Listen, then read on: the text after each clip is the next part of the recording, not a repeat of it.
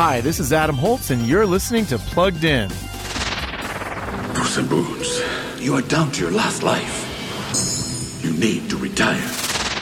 In the new movie Puss in Boots, The Last Wish, now in theaters, the world's most famous swashbuckling cat is back. But the once fearless feline has a big problem. He's used up 8 of his 9 lives. That's when he hears about a magical wishing star.